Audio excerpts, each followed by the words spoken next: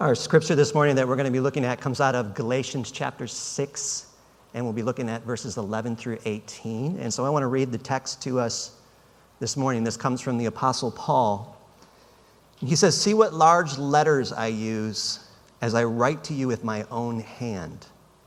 Those who want to impress people by means of the flesh are trying to compel you to be circumcised."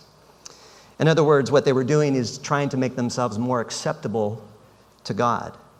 The only reason they do this is to avoid being persecuted for the cross of Christ, trying to keep control and avoid weakness. Not even those who are circumcised keep the law, yet they want you to be circumcised that they may boast about your circumcision in the flesh. And then Paul says, "May I never boast except in the cross of our Lord Jesus Christ, through which the world has been crucified to me and I to the world. Neither circumcision nor uncircumcision means anything. What counts is the new creation. Peace and mercy to all who follow this rule, to the Israel of God. From now on, let no one cause me trouble, for I bear on my body the marks of Jesus. The grace of our Lord Jesus Christ be with your spirit, brothers and sisters. Amen." What strikes me about chapter 6 is how he starts this section of his letter, and he says, "See what large letters I use as I write with my own hand." It seems as if at this point, Paul may have been dictating to a scribe to write down this letter to the church in Galatia. Now, the church in Galatia was full of people who were Gentile converts, who were coming out of a lascivious lifestyle. And so Paul is bringing them into becoming followers of Jesus. And at this point, he takes over the letter and he begins to write with his own hand. "See what large letters I use." It's like, I really want to take this part of the letter because this part of the letter is my passion and my heart. And I want you to hear clearly what I am saying. It feels like there's a sense of urgency when he talks about using large letters. It's almost like I can't bear the thought of someone else writing these words, so please give me the pen and let me take over at this point. This seems like a core conviction to Paul. Now, there are a group of people in Galatia who are coming in behind what Paul has been doing with these new converts to Christianity. And they're trying to influence and control all that he was doing as he's teaching them about Christ. And they bring in an additional teaching to say, yeah, it's Jesus, but then it's Jesus plus. So in addition to Jesus, there's more that needs to happen. So they're swooping in behind and telling these Christians, Jesus isn't enough. You need Jesus plus. And when you hear the Jesus plus, that narrative is when it's like, oh, in addition to, run from that message. The gospel is simply Jesus plus nothing equals full acceptance by God. And then Paul caps it off with a consistent theme in his writing. He starts talking about boasting. And he's asking the question, what is boasting? And I ask us this morning, what is boasting? Why do we do it? Why do we feel the need for it? What's going on underneath the boasting? And I think we can all assume that underneath the boasting sometimes is excessive pride, an insecurity, some kind of a wound that we boast, that we want to make sure that we matter underneath all of our boasting. So it can't just be Jesus plus nothing equals acceptance by God. It has to be Jesus plus my accomplishments, Jesus plus my achievements, Jesus plus all of these things in addition to walking with Christ. I've worked hard to earn these things. These things make me more acceptable. And here's Paul, and he says, "May I never boast except in the cross. The world and all its power and achievement and importance have been crucified to me.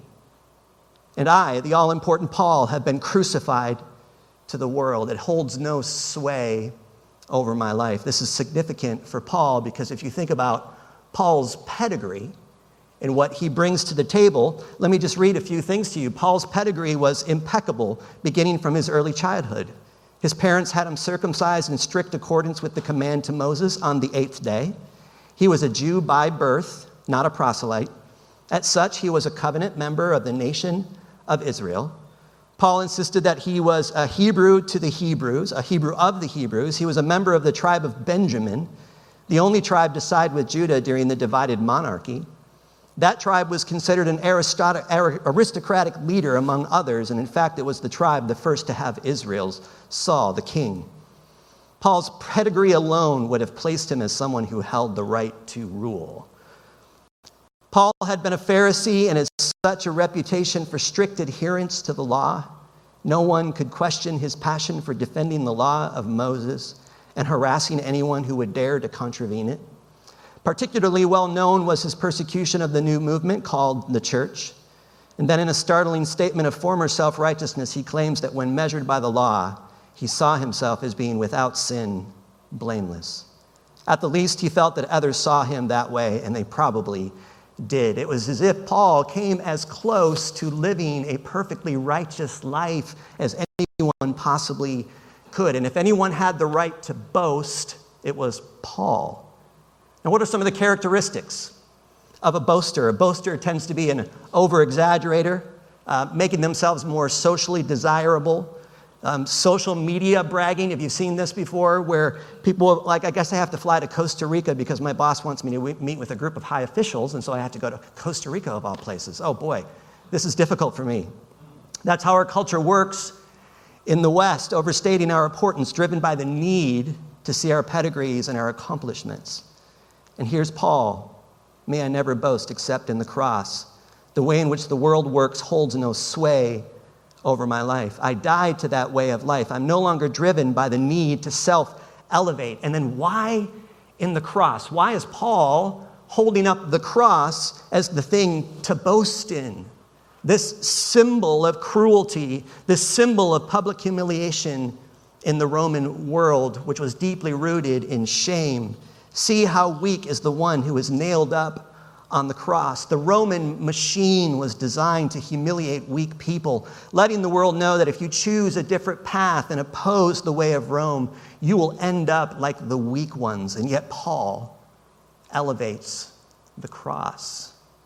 He goes so far as to begin boasting in the cross, boasting in weakness, boasting in suffering.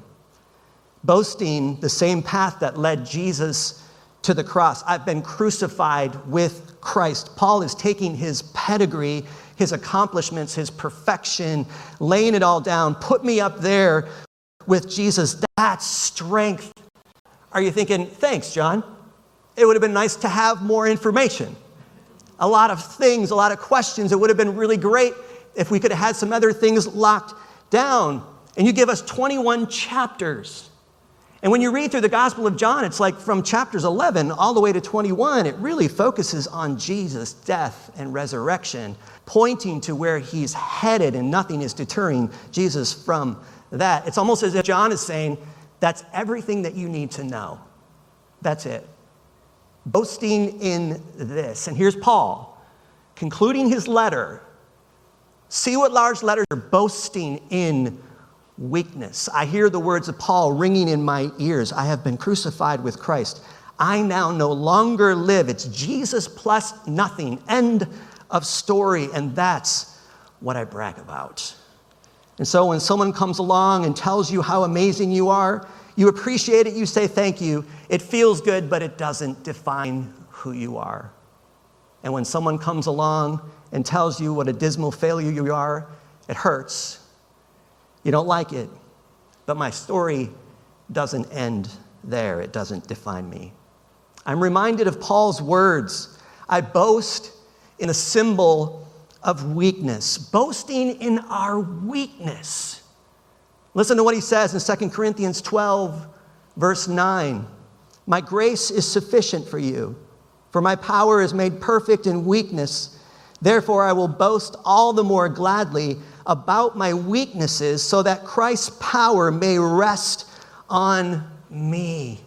And being part of a community where we boasted in our insufficiencies and our weaknesses. Not in the false pride kind of motivated way of being rooted in something else, but being completely rooted in the joy of admitting our weaknesses. When I am weak, Jesus fills up more space. When I am less, Jesus fills up more space. I thought of the words that Paul later writes to the church in Philippi, in which he says in chapter 2, in your relationships with one another, how you relate, how you connect, have the same mindset as Jesus Christ, who being in very nature God, did not consider equality with God something to be used to his own advantage. Rather, he made himself nothing by taking the very nature of a servant, being made in human likeness. And being found in appearance as a man, he humbled himself by becoming obedient to death, even death on a cross. Therefore, God exalted him to the highest place and gave him the name that is above every name, that at the name of Jesus, every knee should bow in heaven and on earth and under the earth, and every tongue acknowledge that Jesus Christ is Lord, to the glory of God the Father. Did you hear that?